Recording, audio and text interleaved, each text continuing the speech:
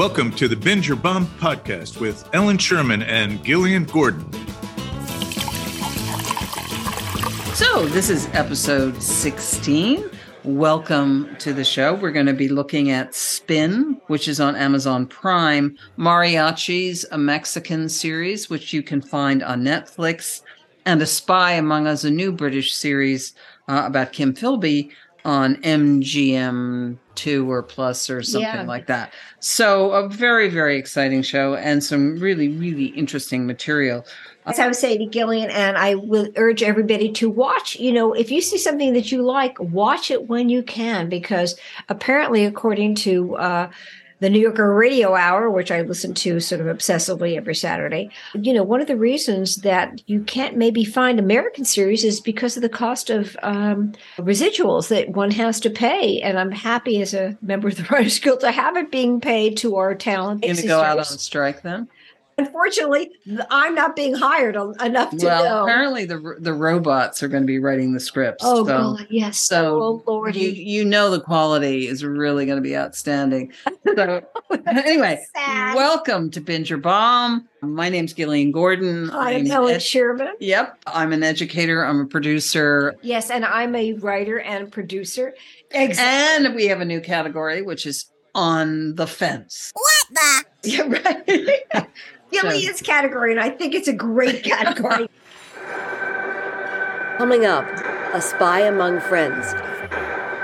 A Spy Among Friends from England and available on Prime Video is a true story based on the book of the same name by Ben Macintyre. And this is a complicated tale about the Cambridge-educated Kim Philby, who, as an intelligence agent in the top echelons of the SIS, which was what Britain's Secret Service was called, betrayed Britain to the Russians for over 30 years. Unbelievable. So there are layers within layers of treason, romance, espionage, and friendship, which makes this, for me, a fascinating 6-part series. And listen, series alert, frankly, I found the first episode so intricately woven that I fell asleep and gave up. The series is not to be watched when you're tired. Talk about falling asleep, because I was the same. It is a bit slow going at the beginning. Exactly. But if you close your eyes for a second or get a text or try and buy something on Amazon, forget it. You miss a whole bunch of detail that you are going to need as the story progresses. Yes. Well, as it starts off, it is England in 1963, and Nicholas Elliot, a real person, played by Damian Lewis, who I loved in Homeland and is an incredible actor, is a charming son of privilege who is working for the SAS when he learns that his closest friend and fellow spy, Kim Philby, played by the amazing Guy Pearce, has been secretly working as a double agent for the KGB for years. The crazy thing is that Philby and he are cut from the same cloth. Each went to Cambridge and they frequented the same clubs, drinking heavily and, smoking heavily, smoking up a storm. And what no one knew was that for reasons that the series, I must admit, leaves something of a mystery, Philby had been entranced by the Soviet cause in the 30s and has been betraying his country. So many people were. I mean, that's the thing. I mean, that's what the Cambridge Five was all about. Yeah. And so many young people in America, in England, everywhere around the world were entranced by the Soviet cause. But briefly, the series opens in Beirut in 1963, where Nick Elliot has been sent to persuade Kim Philby to reveal all his activities and exchange be given not jail time for treason to Britain, but a new identity. And he would, live a cushy life somewhere in the countryside in Britain. Things get sticky when, under Elliot's watchful eye, the mission apparently fails and Kim Philby escapes Beirut to Moscow. The big mystery is, did Elliot purposely let him get away? And why? Into this drama comes Lily Thomas, a sharp, plain-looking woman from MI5, assigned to investigate Nick Elliott's misadventure in Beirut. She's clever and wonderfully played by an actress named Anna Maxwell Martin, who's amazing. And she becomes a bit of a heroine, doesn't she? Oh, absolutely. The series does not dash forward like some James Bond novel, although Ian Fleming, who worked for SIS, does make a very brief appearance. There are story advances that turn into dead ends, and then there are seemingly innocent events that lead down important dark alleys, because we see Philby and Elliot as brave young spies during World War II. Then we see them in their roles post-war. Then we see their fateful last meeting in Beirut. And eventually the present, where Elliot is struggling with his friend's deception and Philby is living a very dreary existence in Moscow. Damian Lewis, for me, as Nick Elliot, is the soul of British Reserve with a delight in dirty limericks. And I bought his performance, although there was a kind of pursing of the lips that he adopts, that seemed more like a tick than a dramatic statement. It was kind of a strange. It's a bit of a Damian Lewis thing, isn't it? Yeah, I think it is. I don't mind it. I know what you mean, though. I thought he was really good. I mean, to be honest, he really is the star of the series versus Guy Pearce, who, of course, I also adore, is a wonderful actor. I found difficulties with the Kim Philby character, but I'm not sure it was because it was a problem in the writing as it was so much a problem in believing who this person was in reality. I think that what the filmmakers chose to do was frame the whole story through the interview with Nick Elliot, with the Damian Lewis character, and Lily Thomas, Anna Maxwell Martin, is interviewing him because she's in Mine 5 and she's investigating. And as she said, how could you let the most dangerous Soviet spy leg it out of Beirut? I mean, what possessed you? I find it a little confusing as to what exactly happened there. First of all, Elliot, he is 2 steps ahead of everybody. And I think we were supposed to believe, and again, I am not an expert on the subject matter, but I think we were supposed to believe that Nicholas Elliot knew exactly what he was doing by letting him leave and go to Russia. Yes, and that in some ways was his punishment. Well, I found it hard to believe that the Kim Philby character, who seemed to care little for anything except a gin and tonic, had so much conviction that he let his political beliefs mandate giving up his life of privilege, for drab food, sketchy lodgings, and a very bleak existence in Russia, that his betrayal is not just some philosophical thing that happened. His betrayal caused the death of perhaps thousands of people. Yeah, and he firmly states that he believes in the cause and continues to believe in the cause and hasn't given up believing in the cause. But as I was thinking, the epitaph for this show is the famous E.M. Forster quote, which is, "If I had to choose between betraying my country and betraying my friend, I hope I should have the guts to betray my country." I didn't know that, but it's a very interesting quote. And I think that is at the heart of what goes on with Elliot, because I think he can't believe that he would betray his friend. But I found that there are all sorts of elements that might have given me more context for the Kim Philby character. For instance, the fact that he had 5 children.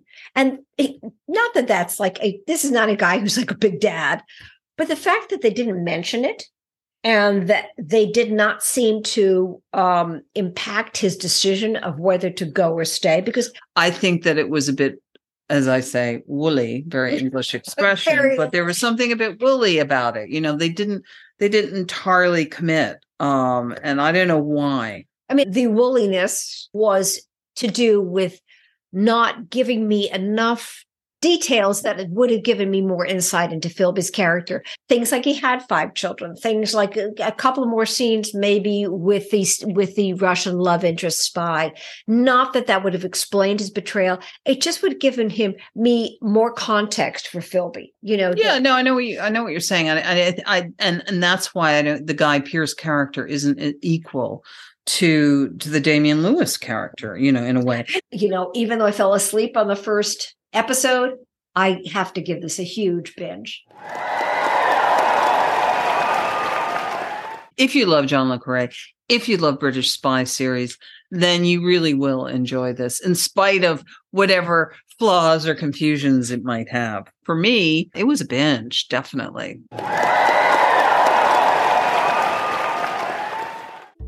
And next, we're going to be talking about Mariachis, a new Netflix series.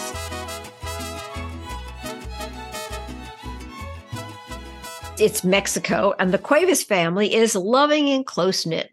Lucia, the wife, and Rosendo are happily married with 2 grown sons, Pedro, an aspiring rock musician, and older son, Jorge. And what makes them different is that Father Rosendo was once a famous composer and performer of mariachi, which was, as we all know, once the heart and soul of what we all thought of Mexican music 1,000 years ago, and now somewhat relegated to the tourist route. But there was a dark side in this family's history.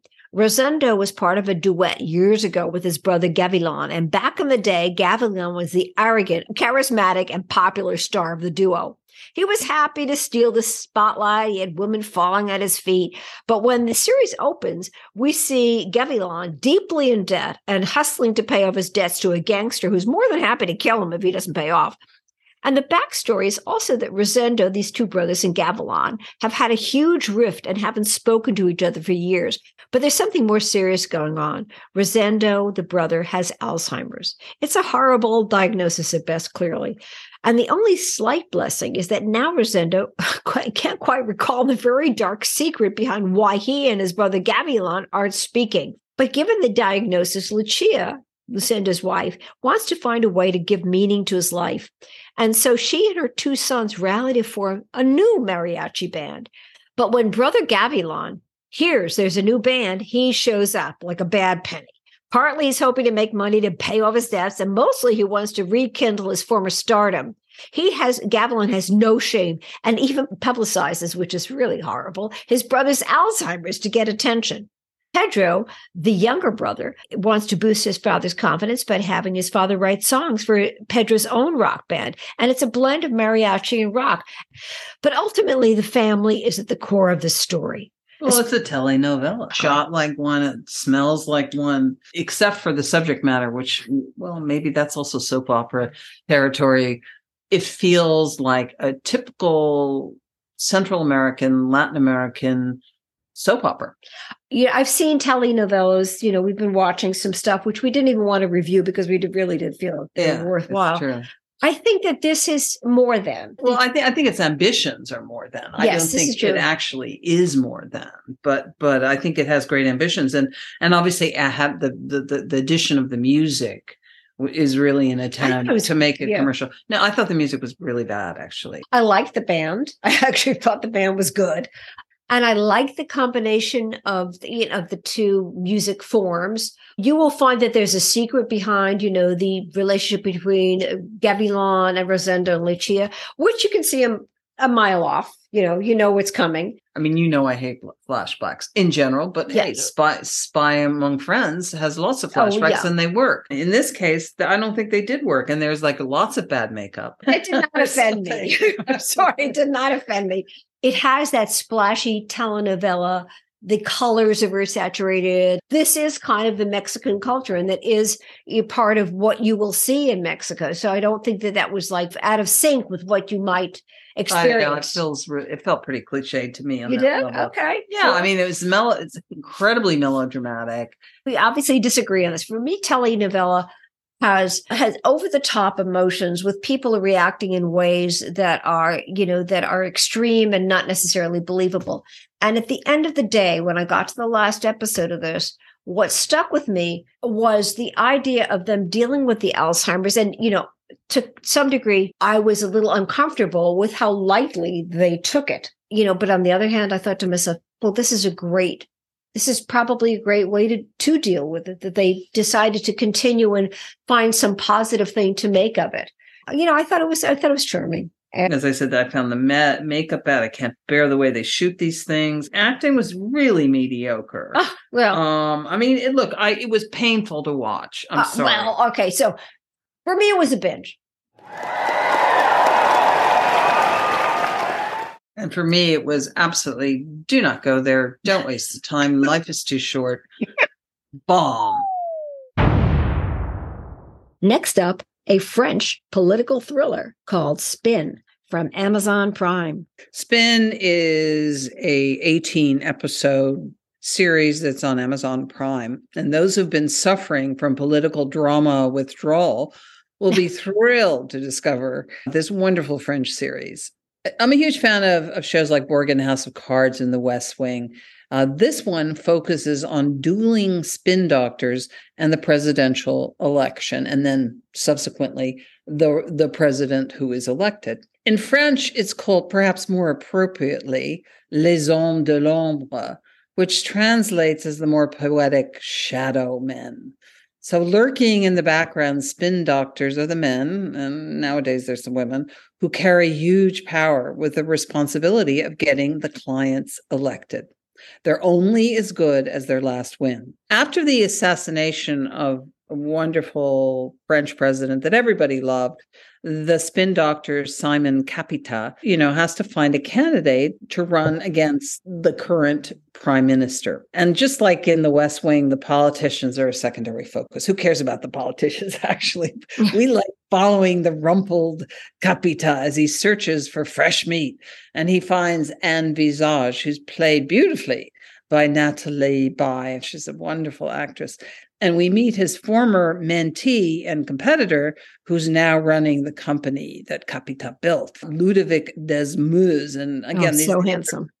He's so handsome. And he's played by Gregory Fitoussi.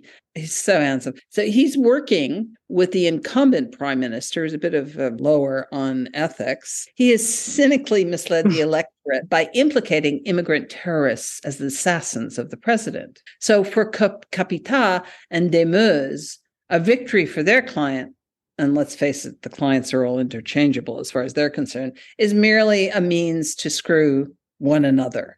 So spin doctors fighting spin doctors is really what it's all about. Because, once they're elected, they keep them on to forward their messages of whatever platforms they're running, they've been elected to accomplish. We get to know a little bit about their lives. Kapita has a brilliant ex-wife who's a journalist who, based on, I think, a tip he ends up in prison in Syria. He's also got a delightful daughter who he worships. Women swoon over both of these guys. They seem to sleep with everybody that they see. I must say that every character that walks on there somehow winds up in bed with one of them. And particularly the Greg Fitoussi character. I have to say I was really disappointed by kind of the lack of dimension in his character. I mean, he plays he's the black to Kapita's white. And there's no kind of gray. After like the first or second episode of the first season, when I think Desmeuze is going to actually have some depth to him, he becomes the black hat for the rest of the 3 seasons. And as you said, you can't understand why he is so venal. He is, willing to do almost anything. But it's only one-dimensional. Yeah. Unlike the Kapita character, who is really complex and interesting. He's always on the right side, even when he's manipulating and turning things. He's always on the right side. He has to do things that other people won't to make the right side triumph. And then in second two series, we then have the wonderful character played by Carole Bouquet of the First Lady. She's almost the most interesting character, She really is. I mean, she's beautiful, she's intelligent, and she's bipolar. I mean, she was just like one level above what was approached. She goes to her political reception and she's just one level too loud. It was really well portrayed. It wasn't so over the top. She's a crazy person drooling, She is a dimensional character. So to go back to the title, Les Hommes de l'Ombre, every single person has their shadow side. Feels pretty fresh. Okay, so what did you think? Oh, look, it's a total binge. I mean, I haven't had anything decent to watch since Le Bureau along these lines. And I really, really loved it. Once it gets going, I loved it. And I loved it as well. My one caveat is that I was a little confused. I should have Googled before and done my homework on French politics, on the difference between the president and the prime minister. But that is not the fault of the series because it was made in French for French people that understand this. So given that, yes, I would say for me, it's a binge.